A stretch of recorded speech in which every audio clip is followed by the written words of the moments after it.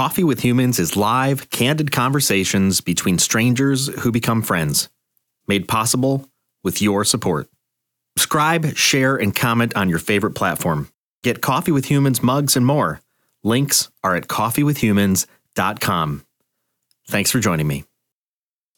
It's true. We are live here with Coffee with Humans with my new friend, Chris Wilcox. Chris, welcome to Coffee with Humans. Yes, I'm so pumped to be here. Well, I'm pumped to have you. This is great. You asked me before the broadcast where I was from, and I said I was outside Chicago. But tell us where you're from, so our viewers and listeners know. Yeah, absolutely. I'm from Nashville, Tennessee. Nashville. Yeah, man, it's been quite the ride this year for us. Yeah. Characterize that. What's that mean? Well, I mean, obviously there's obviously what everybody's experienced, right, with COVID. And then, God, it feels like 5 years ago, but it was really, we just crossed the year threshold for this. So I don't know about you guys. I mean, you guys get some pretty wicked storms up in that area. I know for sure. Do. And we normally get about 2 or 3 significant storms, and usually a few of those will come with tornado warnings. I don't know about you guys, but I mean, obviously when the tornado sirens go off, you pay attention, but I've gotten so used to them that I hear it and I kind of tune in for a second. I try to like pay attention to the thunder and some of the cues and think, okay, how serious is this? And then usually 9 out of 10 times it's going to just pass 5 miles from us, left, right, north or south. So this time the sirens go off and I kind of had the same reaction. I didn't think much of it. I was at midnight. I was almost going to go back to bed. And I thought, you know what? Just in case, I'm going to go get the girls, my wife and my 2 daughters, and we'll hang out in the stairs. So woke everybody up. We huddled in the stairs and everything passed. Like it was nothing to fuss about. And then all the girls were freaked out by this point. So they came, everybody piled in our bed and we're about to go back to sleep. And I walk into our restroom for a second and it was so weird because it had been windy. And I just remember it got super quiet. And I was so quiet that I was like, wow, this is weird. This is so weird. And I stood still for a second and then you could hear the wind pick up.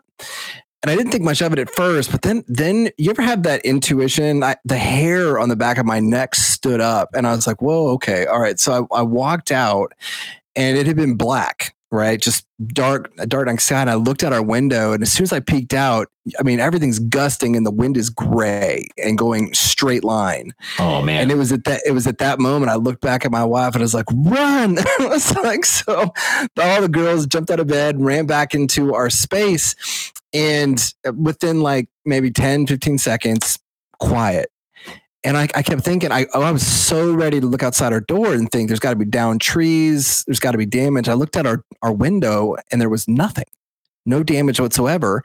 And so we go back to bed and my wife, I couldn't sleep. And we start getting these alerts on our phone about all this damage that happened maybe a mile from us. So I don't know if you saw it on national news, but that tornado that went through Nashville, was a mile from our house. It ran right up one of the main arteries in East Nashville. And so, and it's right across the street from us in Germantown. So anyway, we got hit by a tornado. We're still recovering from that. You can still see the damage from it. And then Christmas, we all wake up at 6:30 in the morning. Everybody's pumped about Christmas. I just sat up out of bed, I was barely opening my eyes. And we hear this like, dude, like this massive explosion that shook our house. Stuff fell off the wall. What? It felt like a bomb went off. And I remember looking at my wife. It was 6:30 in the morning. And I was like, what in the world? It's Christmas. Like there's no construction happening. Nobody's doing any demolition. And like, no kidding. It was like you know how like there's Ring or Nextdoor, all these different apps, like it starts, no kidding, just ringing off the hook. Ding, ding, ding, ding, ding, ding, ding. People pinging like, what is this? And then lo and behold, you saw it on national news. We had a guy set up a bomb, and we're close to Nashville. So they set up a bomb 5 miles from our house. Wow. That is crazy. So yeah, it's been a wild year, man. Yeah. Well, that has been a wild year in a lot of different ways. Certainly for you close to home and, globally. Yeah. That's crazy. So how are you, how are you dealing with all that stuff now? I mean, some of this stuff is kind of blown over in some ways, but is there still like a palpable feeling of angst around your home? No, I tell you, man, the mood around here is actually pretty optimistic. You can tell that Nashville within the last 5 weeks has come back online. I mean, there's so much. Oh man, I don't know. I mean, I'm sure it's probably felt similar to where you guys are, but like for us, the world has come back online in the last 5-6 weeks. It's we're hearing about massive investments coming in this way, and I mean, I'm sure the real estate market's got to be crazy where you guys are too, but it's wild here. You can't find houses. I mean, they're gone before you can even be interested in them. So there's a lot of good things happening. I'm kind of curious to see where things go, just given how hot the economy is. It's good, and it's got some questions baked into it. Yeah, a lot of questions baked into it, and a lot of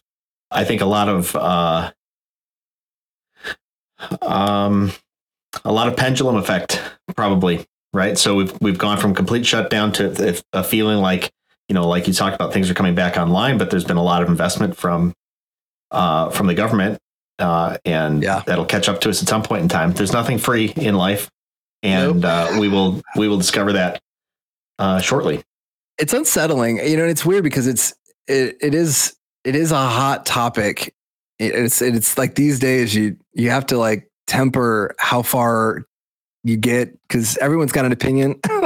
Right. I will say when the stimulus came our way, I remember looking at my wife thinking, man, this just feels slimy. And I don't mean that to throw shade on, but it did kind of feel a little uncomfortable to say, because you're right. Because you're thinking like, okay, great. It's gonna, it's sure it's money, but you're like, you're right. There is no such thing as free. And then you kind of ask yourself, okay, well, I will pay this back. How? Oh yeah. And that's the question. That's totally true. Yeah. It's not free money. We just kick the can down the road. Yeah. And it's a big can. It is. Yeah. It's a very big can. So you've got kind of a podcast set up there. It looks like. Clue me in, man. What's going on? Yeah. This microphone, this is the first official time. So you asked me before the broadcast about why I wanted to do this. Well, number one, I have discovered, I miss people, man. Like, I just miss people. I miss having human conversations. I miss talking about dumb stuff. The friends I've been able to connect with, I was just like, man, it's just so good to not talk about politics and not talk about the obvious stuff that's occupied, our conversation for so long. It's just, you just kind of want to remind yourself what life used to look like. And it was so with spring, man, this spring feels like a literal rebirth. I mean, you see all the trees and the flowers and you're like, oh my gosh, a second chance at life. And it's only been a year. Yes, it's true. I just took a walk outside, down a bike path. Beautiful day for a walk. And I've got that background, that is actually from last fall, here on the screen, or last summer, maybe. I think it might've been last fall. And like you talked about, the season, the seasons are there to remind us, that things, there is new life. And I agree with you. It is that kind of that we've been held up inside for so long and have sort of been indoctrinated into the normal is we talk about COVID all the time. And then now we talk about stimulus packages all the time. And then once you get out now in spring, it's just like, oh my gosh, there's a whole world of things that we've been sequestered away from. And to your point, yeah, this idea that, when's the last time you just went out with people? And I admittedly have been, going out with people for a long time.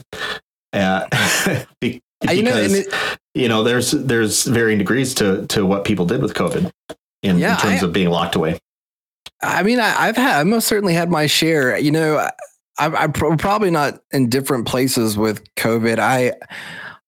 I've had multiple friends who've gotten it. Mm-hmm. I've only had one friend that had, and yeah, here we are talking about it, right? Damn it.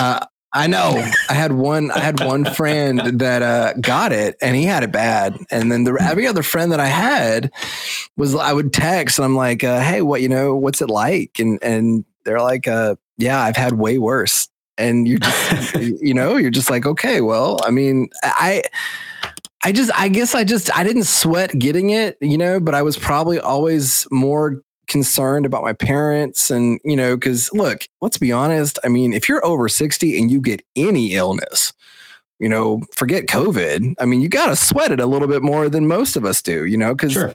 I mean, it's just, you do.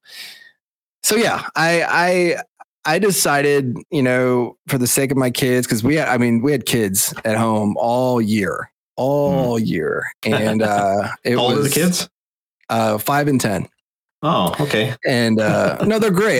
They did fine, but it was like, I don't worry about COVID, but the hardest part about it was like, okay, if I get this, then it actually has, like, my kids have to stay home for weeks. You have to go through all this crazy stuff until you're actually over it. And then you're stigmatized because then you're the guy who got COVID. And so it was almost more of a headache. I didn't actually fear getting it. It was just the headache of actually getting it that was going to be the problem. Yeah. So yeah, I got it last October or something like that. Maybe it's November. I can't remember, somewhere around there. And it was rough. It was rough for a short period of time. And then it was like a really bad flu, but I got a fever up to 104 one night. But it's a little bit of my own fault because I decided I was going to let my body fight it off normally, like with my natural, control. So I didn't take any ibuprofen. That day I didn't take ibuprofen or anything like that. I was going to be a hero, dude. And it was kind of an experiment because, fevers are there for a reason. It is part of the body's natural defenses. I thought, okay, I'll just let my body go here. And it was a nighttime. I remember waking up something like 2 or 3 a.m. And I was in sweatpants, a sweatshirt, hood over my head, 2 blankets, and I was comfortable. And I'm a hot sleeper. And I was like, oh no, I'm comfortable, so packaged up that I must have a crazy fever. And so I had brought the thermometer close to my bed. So I put the thermometer in. I was 104. And I was like, oh, that's why. And so I thought, well, I'm going to go back to bed. I'm going to go back to sleep, and I'll either be dead in the morning or this is going to blow over. And sure enough, it blew over. But like, I was destroyed. Like my body was just it was not happy at all that I let that happen. What was the hardest part about it? Like, what did you feel like was the hardest part? The hardest part was not necessarily the fever. Like, I can deal with a fever, and 104. Okay. I'm a 43-year-old man, 104 degrees, pretty hot. But it was for a short period of time, and I could have taken something to bring it down, and I would have been better. But the fever, the hardest part was I was so tired. I would lay on the couch and there was like a, glass of water or something. And I'd be like, I'm going to reach. No, I'm not. It's not worth it. I'm going to lay down. It's too far. It's too far. And I've done CrossFit for many years, and we have these things called hero WODs, these workouts, which could last 30 minutes, could be an hour. And your body is just destroyed after that. You're just like, oh my gosh, I'm so tired. And you're just like, pickups. And that was every day for me for probably 2 weeks. I was just like, man, I just ache, so tired. That was actually the worst part of it. And then I had this weird cough that like 2 or 3 weeks into it, just like came out of nowhere. And I was like, and then a month later, that just sort of tapered off and it was gone. So what do you say to all the people that are kind of like, okay, because I mean, in fairness, right? So I never had it. Yeah. I got the vaccination. Fair. No, all right. Well, okay. Now you bring it up. There are a good number of studies that indicate that 10 to 20% of cases are symptomatic. So ironically, all right. So in March of last year, this is the last time I remember having a fever. It was like 100.4 and it felt like a cold. And I was with some friends in a cabin and I felt terrible for them because I was like, no kidding. This just feels like allergies. It's springtime. It just feels like allergies. And I was fine. I mean, I took some like ibuprofen because I'm a wuss in that regard, and I mean, it passed. But they ended up getting sick after we left because we were in the same cabin, and then they would tell me afterwards, like, "Yeah, we've had problems breathing," and I was like, "Well," because no kidding, I thought I had it. So I came back to Nashville and I got tested. I got tested early when they had that massive long Q-tip that they jabbed all the way back to your, like back here to your neck. Yep. Brought a single tear to your eye as they did it. And I was negative. And so they tell me like, yeah, we're struggling breathing. And I was like, well, I don't know what to tell you, dog. Like I didn't have it. So either they lied or it's fake or I had it. I don't know. But that was the only time I ever got sick. And the only other time I've had symptoms is a few days ago when I got vaccinated, ironically enough. Yeah. Or the type of test that you had wasn't detecting in the time frame. I've got a friend. This is a friend of a friend. But there was a work setting and they were cleaning some stuff up and there was bleach out. And this one guy could not smell the bleach. And everybody else was like, oh my gosh, we got to like this is just terrible. And he's like, I don't smell it. And like, really, you don't smell it? And put his nose up to the bleach, couldn't smell it. And that was the only symptom he had. And then they said, you probably have COVID. And so he went and got tested. Sure enough, he had COVID. But that was the only thing. He would have never known if he wasn't just standing there with somebody else who was like, that's bleach. And he's like, I don't smell it. You had it right up to his nose. He couldn't smell it. Couldn't smell it. Hard to call BS on that one. Yep. That's an intense. Yeah, but that was the only symptom he had, and he was at work the whole time. And and then they sent him off, and he got tested, and he had COVID. That's so wild. And that's the variance that I think people are worried about, or scientists are worried about. That there's a range of symptoms that are just it doesn't present like a traditional cold or traditional flu, but. Yeah. I mean, it's clearly not fake because we all know someone that we trust that's had it. No, it's not fake, but this will be like many things. We've had a global reaction to this pandemic, and the truth will be found out in 30 years. That's what'll happen. Yeah, somebody will study this stuff. I mean, vaccines are coming out and all this other stuff, which is great. Do your thing. But this is back to the previous point. Like nothing's free. The law of unintended consequences is always at play, and so you have a global reaction to this stuff. There is the law of unintended consequences. The question will be what are those consequences, and you never know in the moment. I mean, one of the examples I've used, and I don't want to spend the whole time on COVID, but one of the examples I've used is that one of the most documented, a well-documented thing that you shouldn't do is breathe in aerosolized cleaning agents. It's well documented, and yet we have flooded auditoriums and schools and homes with aerosolized cleaning agents. That's a solid point. Mm-hmm. Absolutely. Yeah, and then only to find out that it doesn't live on surfaces. Oh, shoot. Who would have thought? So we've had we had a pendulum reaction to a thing that we actually know is not good for us at all, to only to find out it was probably unnecessary. And that's where we'll find it out in 20 or 30 years. It'll be fine. Somebody else will look back on it, but we won't find it out now, because there's too many people who are invested in the current momentum. And we don't even agree to definitions sometimes on what a mask is. I mean, I was out to dinner. It was several weeks ago, standing outside at a restaurant, winds blowing. And I was queued up in line, and she's like, I can't take you to your seat because you don't have a mask. So I went like this with my sweatshirt, and she's like, no, that's not a mask. And I was like, Pretty sure it says facial covering, but I didn't make a deal. I was okay, that's fine. She said, we'll go get you a mask. Well, they couldn't find a mask. Then she's just like, just go sit down. Okay. So then I had to go to the restroom later on, right? It's a restaurant. So I took their napkin and tied it around my face like a bandana. And she's like, go ahead. I was like, I don't think we know what a facial covering is. Like, I just used your napkin to go to the restroom. You weren't even going to seat me without a mask. It's like, okay, fine, do your thing. We'll figure out something. Somebody will study this, and there'll be conspiracy theorists and all sorts of stuff. I mean, it's a global reaction, and we were wrong in some way, to some degree. We just don't know how we were wrong and to what degree. I will tell you, like, and I share your desire not to spend our whole time on COVID, but I'll say this: like, there were two things. That, number one, I've had a couple of different conversations on the vaccine itself.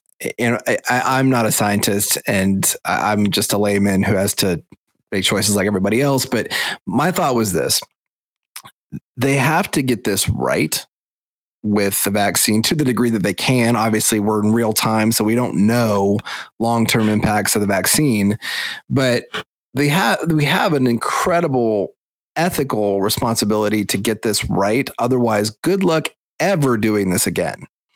Like, God forbid there's ever any other pandemic. If we end up with like 5-10 years down the road and studies come out about the vaccine and we got all sorts of crazy stuff happening, good luck ever doing this again.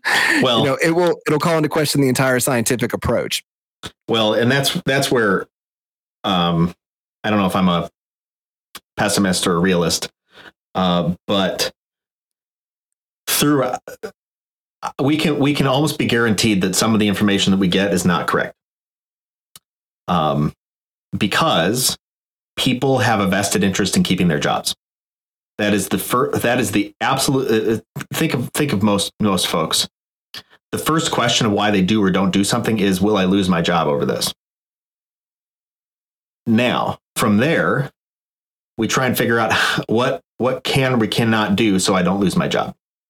And if you take people in power, wrap a political ball around this thing, no one wants to say, oh, shoot, we were totally wrong on that, because there's going to be daggers from somebody else going, look at those guys. They were so wrong. Don't believe that people have the global best interest in mind as a group. That's not true. There are people who do, but it'll get covered up in some way so that we are duped into something that is not true. And this has been proven time and time and time again throughout history. Think of like sugar versus fat. Years ago, it turned out that they demonized fat as the thing that would lead to like heart disease and all sorts of stuff. Turns out it's actually a lot sugars. Like, you shouldn't be eating all these refined sugars and carbohydrates and all sorts of stuff. The only reason that got pushed through, and this is well documented, the only reason that got pushed through is there's no fat lobby. There is a sugar lobby. And so, is there really? For sure. A sugar lobby? Oh yeah. There are people who manufacture sugar and want you to consume it. I haven't thought about that on an industrial level though. But absolutely, it's interesting though. There are people who manufacture products that are full of sugar, and they lobby our government, and our government are just made up of people. Many of them, I'm sure, well-meaning, and some of them just want to stay in power. Okay, fine, but they are ignorant in some way, and they're just being educated by someone. And so a sugar lobby goes to your government and says, "Hey, you know what? It's actually the fat. Sugar's not the issue. Look at these studies that we've funded that say that sugar's not the issue." And you know who never comes forward? There's no like global, like, you should eat fat. There's no global fat lobby. There's no money behind it, but there is money behind sugar. And so what happened back in, I think it was the 80s, whatever, the sugar lobby came forward and there's like, fat's the problem. Oh, actually, no. Now we've actually discovered that's actually sugar. You shouldn't be having that much sugar. Only the American Heart Association has told you that for years and years and years, that you probably shouldn't consume more than 25 grams of refined sugars in a day. You can't have you cannot have a can of Coke without breaking that rule. Oh, this is such a good pivot. I'm so glad you took this pivot. Yeah. So my favorite case study with this is milk. So now talk about who has a lobby. Yeah. The dairy industry totally has a lobby. And I'll tell you, man, when I got free of dairy, no kidding, changed my life. I do not get sick hardly ever. And how much of that do I put at the doorstep of dairy? Not all of it, right? Not really, maybe not even that much, frankly, 10%, 15%. But I can tell you, as much as I truly miss cheese, oh God, I miss cheese so much. And carbs too. I miss carbs like the desert misses the rain. But I got free of it and changed my life. I stopped. Yeah. For the most part, I don't get sore throats. I don't get nasal allergies. Hardly. Now am I the average? I don't know. But I can tell you from my personally, that was a massive change. And have you watched what is it? Forks Over Knives? Mm-hmm. Yes. Okay. So that messed me up. Oh man, dude, you're right on. I mean, we could go in a whole another. The more money or power, and this is proportional, and I believe this to be true. If I have no power to gain and I have no money to gain, I am more believable than if I have power and money to gain. Right. So I have, if what I'm telling you leads me to more power and more money, everyone should question it. Just be a little advised. Right. I agree. And so 100%. And I think what we find is that misuse of information goes up. It is proportional to the amount of power and money involved in it. And that's where unfortunately, we, to our credit, we have a system that we are forced to argue things out to come up with laws to steer the direction of the ship. But beware, because where power and money reside, misinformation resides as well. Well, and there's always the looming question of what is true. And where does truth come from? Like who's telling the truth? And man, oh man, that question. Like every time you ever get in a conversation, right? There's no shortage of opinions. Everyone's got an opinion, yeah, right? But then you start peeling the onion back. You're like, okay, you probably just assumed that was your opinion, but it wasn't. You have all these different inputs. Where are you getting your inputs from? Where are the sources? How credible are the sources? And then you kind of like my background is in marketing. And so like the perpetuation, I'm sure yours is too. I read up, and it's like the perpetuation of how our networks are meant to feed us what we want it to. So we're just like, we're validated over and over. Like, oh my gosh, my opinions are true. And you're like, if you're in marketing, you know that you are paid, you make money to sway people's opinions. And if you don't sway people's opinions, you don't make money. And so back to this idea of if my goal, if even subconsciously my goal is to keep my job, then I'm going to do something at some point in time to keep my job. And if my job is sway your opinion, you should question it. Just question it a little bit, look a little deeper. And most people don't decide to look a little deeper. It's like we do this in our friendship circles where it's like, oh, did you hear what they did? And you're like, oh my gosh, they did that. And you just take it as you totally take it at face value. Yep. How dreadful. How do you know how do you know that information is true? Go back to the source. Yep. Who goes back to the source? Nearly no one. My daughter, we had a good case the other day. My daughter came home and she's like, so-and-so stole something. And I was like, how do you know? And she's like, well, so-and-so told me. I was like, did you see it? She's like, no. So you didn't see what was stolen. You just were told. And we had this teachable moment where I was like, don't ever do that. Yeah. Because to accuse someone of stealing is major. Like there's reputation damage there right off the bat. You can't just undo that. And so we had this teachable moment of like, just because someone says it doesn't mean it's true. And I have a good friend who he always calls me out. He's like, everything's an idea. Or, like you hear all these different opinions and thoughts. It's an idea that started somewhere. It doesn't make it true. But again, I come back to that whole concept of what is true. Well, there's facts, right? So there's facts, which I could be wrong about.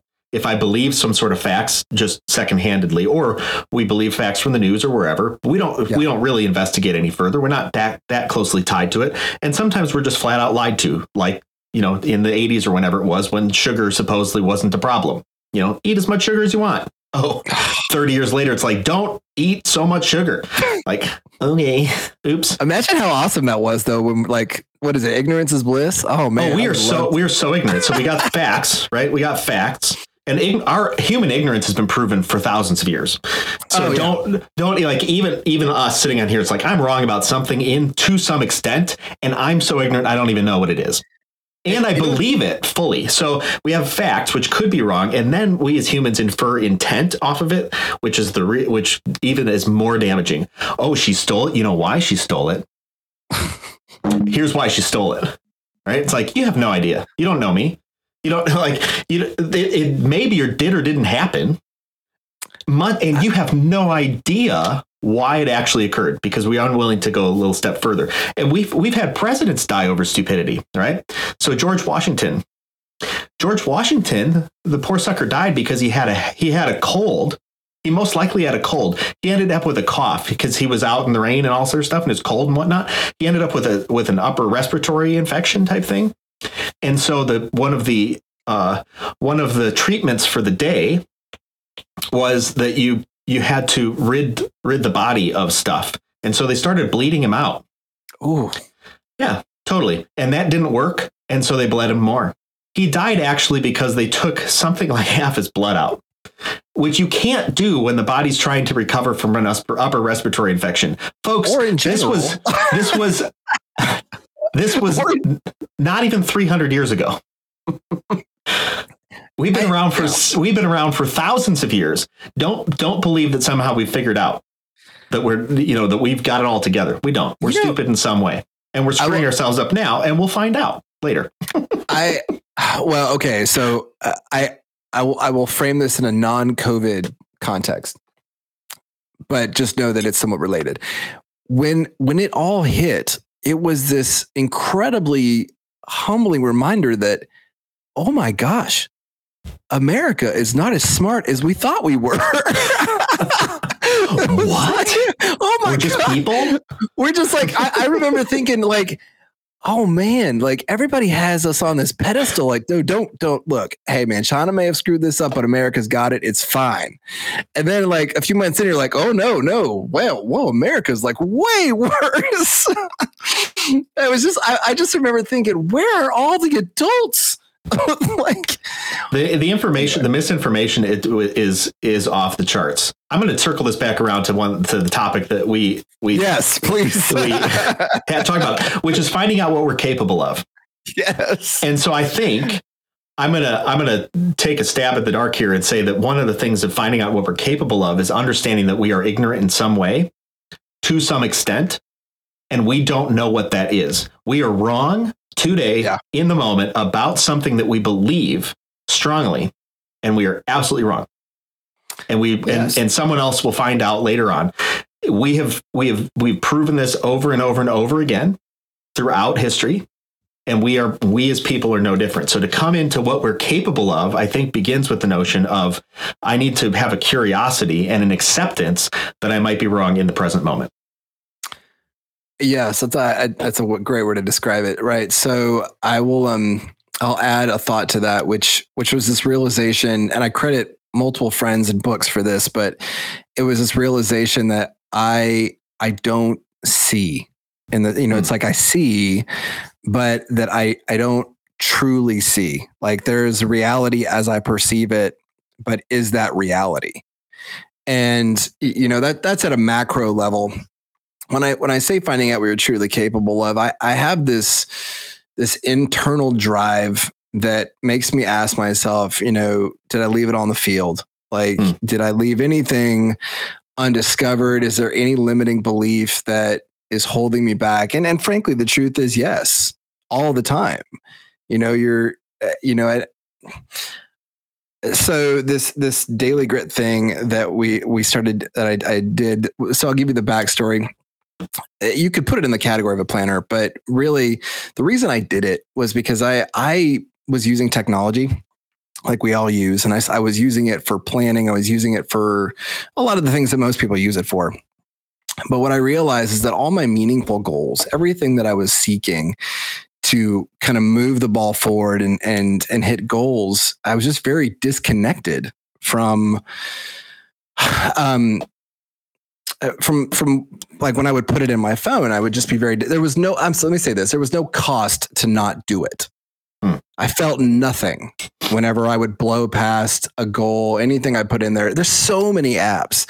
You would think I should be able to own my life. Like I should be killing it in every category of my life because there's an app for everything.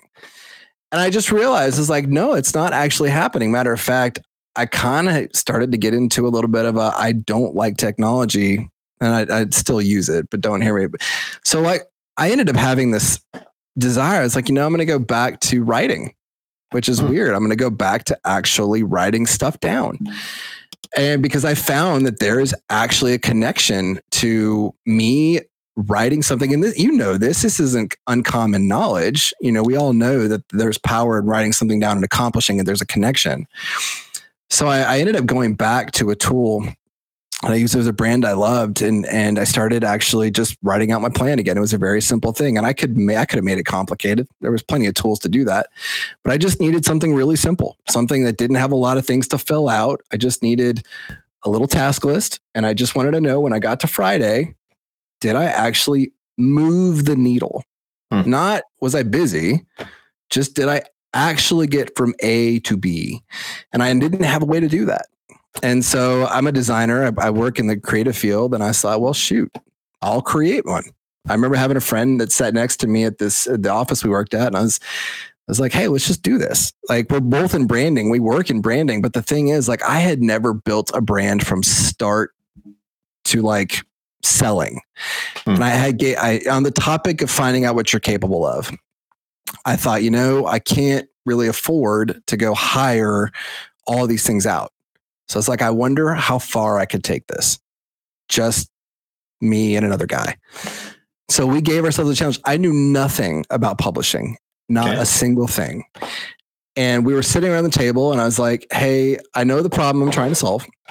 I don't know if other people have the problem, but I know that I want to find out every single week what I'm capable of. And I want to push it as hard as I possibly can. And I think a lot of people are in that place, especially post-COVID. And so we said, hey, let's call it Daily Grit, because frankly, that's what it took. And so we kind of designed this idea, and we branded it. We laid it out. I contracted with the manufacturer overseas, went through the arduous task of trying to get it made over there. And that's a long story in and of itself. And we ended up taking a brand from absolutely nothing to, we launched it in December, and we've sold over 100 of them just by itself. And this has been kind of an experiment where I found out, hey, I could actually publish a book by myself, or, not by myself, but with another friend. Yeah. And so I've just been trying to take that concept of find out, hey, maybe I am capable of far more. That's super cool. Well, and for our viewers and listeners who are just joining us, Coffee with Humans is a live streamed conversation between strangers who become friends. So I don't know actually anything about you. I mean, we're just discovering each other in this call. And so I didn't look up your website or anything like that. I purposefully do virtually no background checks I mean, I don't know how you want to call it. That seems a little aggressive. but so I'm just discovering this whole thing, Daily Grit thing. I'm a geek about planners and stuff like that. Oh man. And I also am I'm one of those guys who I have certain things I like I have certain pens that I like, and so I don't accept other pens. It's just like, oh, that's nice, that's cool, that's a neat pen, I'll give it away to somebody. I have my own pens, I like them.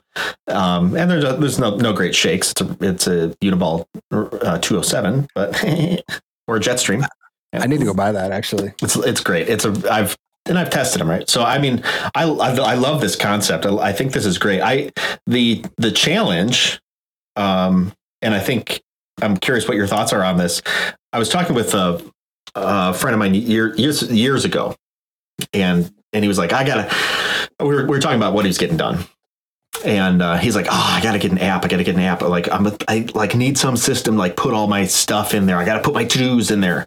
Yep. And I said, well, actually, I don't think you do. Here, let's put a big Post-it note on the wall, and we'll write all these things down. Oh yeah. Your top 10 list of things you needed to get done. Right. And then the next week we went back to that list, and I was, what'd you get done? Nothing. And I was like, oh, so you don't need an app. You need discipline. Self-discipline. And there are no apps which are going to help you with discipline, because there, and I can prove this because there have been disciplined people through the years before apps existed. Yep. And so discipline exists apart from apps. And so we are con ourselves into believing that somehow we need discipline we need an app to develop discipline. But what we really need is the stick-to-itedness and habit building around some clarified goal. And I think that's what planners do. Planners allow us to clarify our thoughts, and then it is internal, not even motivation, but it's an internal need to put in front of us the habit to go off and do the things that we have clarified. And those are two different things, right? And so I love the idea of journaling. I love the idea of clarifying goals and having a product like what you've got there, particularly for people who start dealing with a lot more, a lot of juggling of things, right? I think that's super important. You strike me as a bit of a creative mind as well. So I'll get vulnerable here for a second. I started peeling back why I did this, because there's the capability side where you're like, hey, I've got a big mountain I want to climb. Can I actually do it? You climb it and you prove something to yourself, and it gives you a boost of confidence, and that's great. There was another side to this that I actually realized after we did it that I didn't catch. And it's more of an emotional motivator. So when I was growing up, I was kind of that kid who would get disciplined or called out for being distracted, couldn't really kind of follow any path to completion. I just could not focus. I would just, and it's kind of what led me to the creative field, because it's in creativity, it works to your benefit when you're sitting there in front of a screen and your mind is just firing. You're just like, let's do this, or let's do that, or let's do this, or let's do that.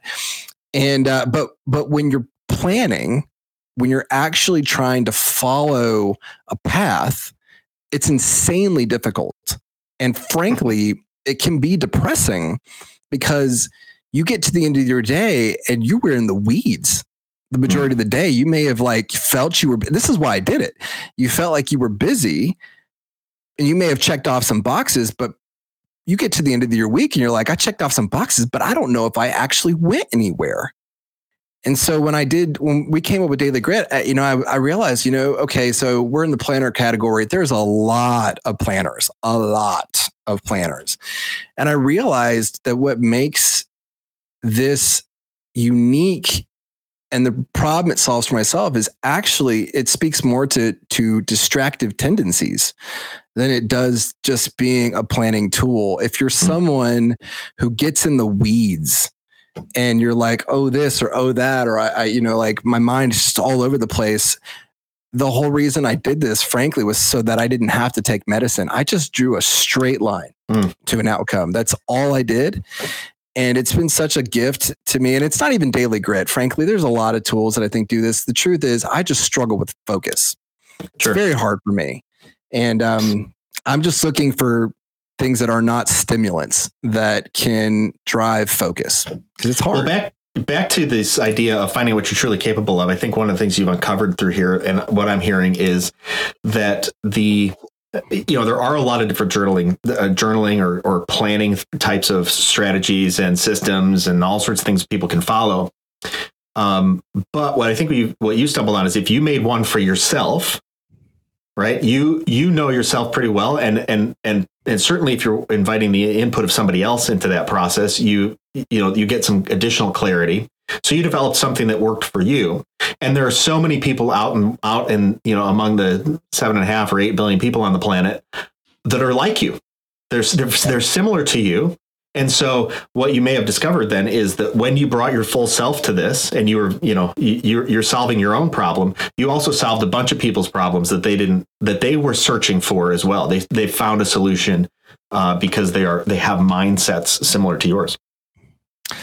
Well, I can tell you that, there's a lot of imposter syndrome with creating anything. I've learned in this process the courage it takes to put anything out there, because intent gets questioned. The truth is, I don't know a lot about ADD. I don't know a lot about ADHD, but I do have real world experience with the challenges of it.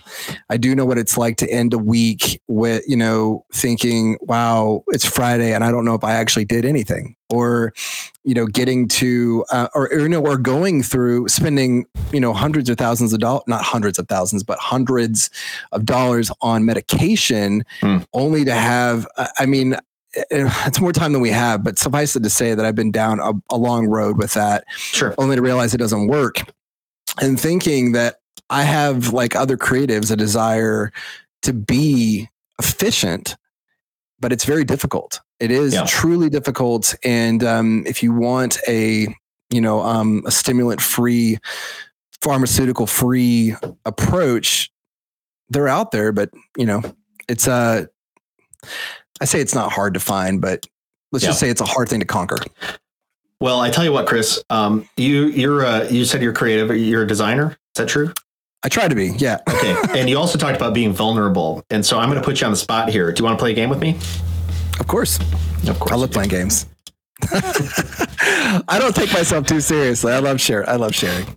Good. All right. Well, I'm not a designer, but I'm going to try and beat you at this game. And so as we wind down our time here, and I know we're a little bit over what I had told you, so I hope you're good on this time. I'm good. We're going to play the game Whatchamadraw It. Now, here's how this game's going to work. I'm going to put a... Oh, no, stop. Oh, no. Stop. Failure. I didn't see anything. I saw nothing. Ah! Okay. I saw nothing. There we go. So here's what's going to happen. On the screen is going to display a what's that called? A phrase. I'm sorry. Words are hard, man. Words are hard. Man, words are especially hard right now. There's going to be a phrase that displays on the screen. So this is just an example. We're not going to do this one. Draw a frog sitting in a canoe headed for a waterfall. You're going to have 1 minute to draw that. Oh, jeez. Okay? I know. And then you're going to try and beat me.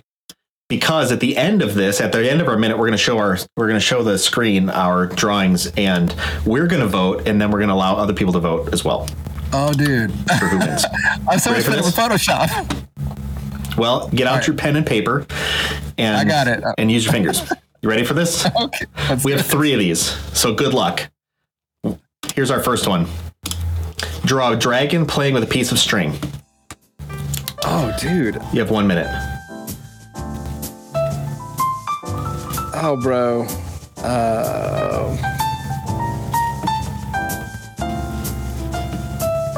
Oh, you would put me on the spot.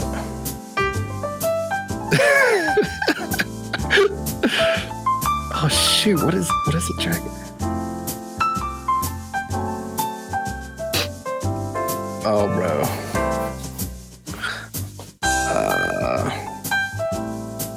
Oh, boy. I don't know how. I don't know if I'm doing a good job on this or not. You should not judge me on this. You're going to, though. It's okay. Oh, dude. I feel like I've done better 10 seconds. before. It's going pretty poorly, actually. Oh, dude. I think. 3, Oh, 2, 1. All right, pen down. This was bad. This was all sorts of bad.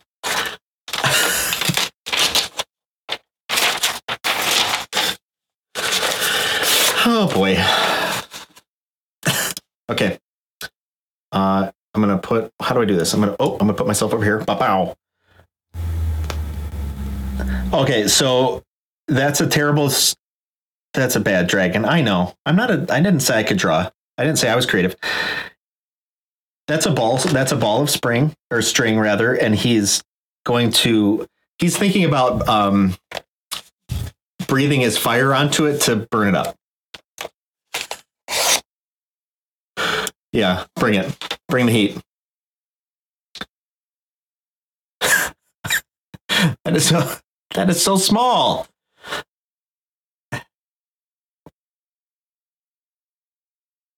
Oh, I feel like he's playing the harp. Is he playing the harp? He's playing with a piece of string.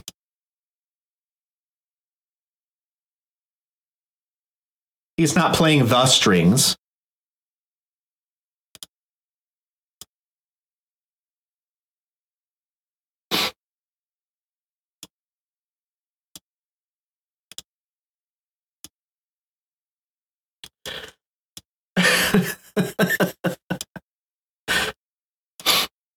All right. because I'm so used to doing digital stuff. Oh, yeah. Let's do another. Let's do another one. Here we go. Here's the next one. Oh, dude. Draw your best friend upside down. Okay. Can you hear the music? No. You can't hear the music? I can't. I gotta figure this out. Best friend upside down. What in the world? There we go. Now you can hear the music. This is actually. Oh, dude. Oh. 30 seconds. 30 already? 30 seconds? Oh, here we go.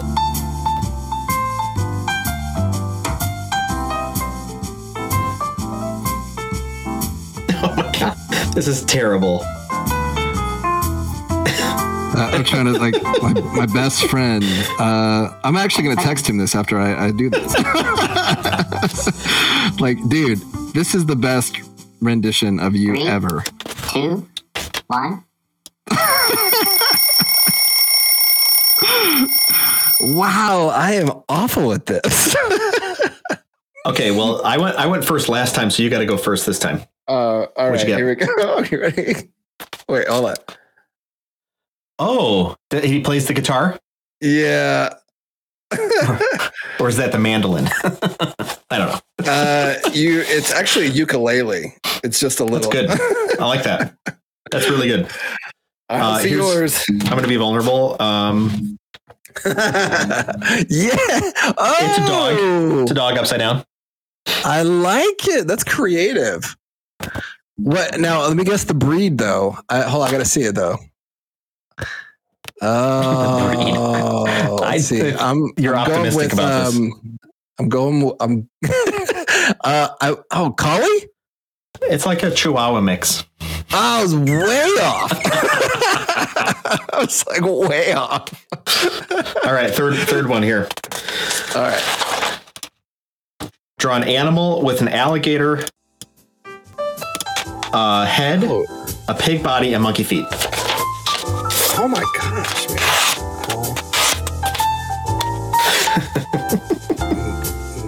Monkey feet. Make sure it's an alligator, not a crocodile. I'm kidding. I don't even know the difference. I was like, wait. Okay, wait. So that's Pig body. Oh wait, Alec. Oh wait, okay. 30 seconds. Oh. Alligator head, pig body, monkey feet. How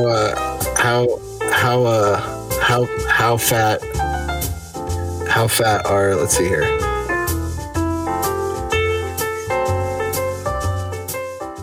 Ten seconds. Make sure you get the opposable thumb. That's what makes monkeys monkeys. Oh yeah. Oh wait, hold on. I gotta add that detail. Oh shoot! Ooh. Wait, is it Darn it. alligator? Wait, alligator head, pig body, monkey feet. Okay, I assumed on the tail.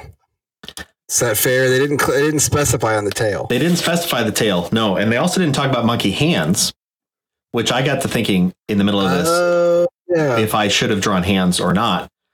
That's fair because an alligator is all four on the ground versus the monkey can walk. Yeah, it's so many assumptions. So many assumptions. Here's what I tried to yours do. is way better. Although that's a big pig.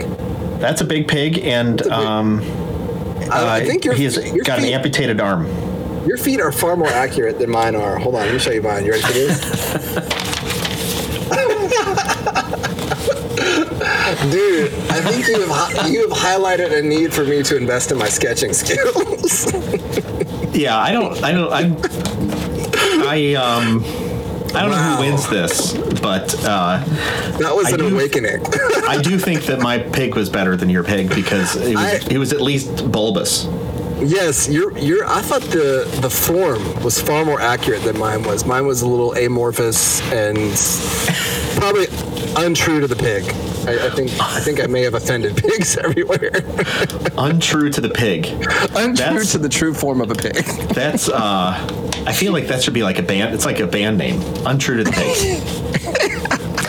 Hey man, there's a lot of creative band names out there too. That one's available for free. Seriously, that's a gift. Untruetothepig.com. Untrue. Welcome to the stage. Untrue to the pig. You see like crap. Oh man! And now if I see that like sometime in the future, I'm gonna feel really proud of that one. It all started here on Coffee with Humans. Untrue to the pig. Yeah, I remember a time. There was that time before it was a thing. You're welcome. Well, we are visionaries apparently on Coffee with Humans, predicting the future of a band called Untrue to the Pig. Yep. Which is, you know what? I'm not sure. Did we find out what we're capable of? Did we at least move the ball down the field in this idea of what we're capable of during this discussion? What do you think, Chris? I think I found out what I'm not capable of, which is I need some help on sketching, apparently. No, I think capabilities, it's just a journey, man. I mean, it's I will say, just even having the awareness of finding out, you know, and the willingness to discover is important. I think limiting beliefs, I'll probably leave it on that note. You know, find out what your limiting beliefs are. Good point, man. Well, this has been Coffee with Humans, where strangers become friends through candid conversation. I met Chris a little over an hour ago. And now we're best for the friends. first time ever, and now we're best friends. He drew me upside down. I drew him upside down, too. And it was the best I've ever seen. Yeah. You have a future in art, my friend. Well, Chris, buddy, thank you for joining me on Coffee with Humans. I really appreciate it. And I'm glad that you survived the storms down in Nashville and that you also survived COVID. That's good news. Win for everybody. All right. Well, this has been Coffee with Humans. Again, candid conversation between strangers who become friends. Catch us live on YouTube and Facebook and other places. And we'll catch you next time. Thanks for joining us. Bye, everybody. One of the things that I love about Coffee with Humans are the raw conversations I get to have, meeting new people just like you. If you or someone you know should be on Coffee with Humans, go to coffeewithhumans.com. Remember, the only rule is no sales calls.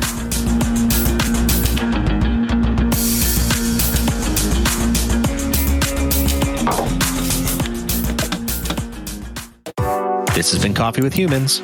Subscribe to get updates or click to have coffee with me. coffeewithhumans.com.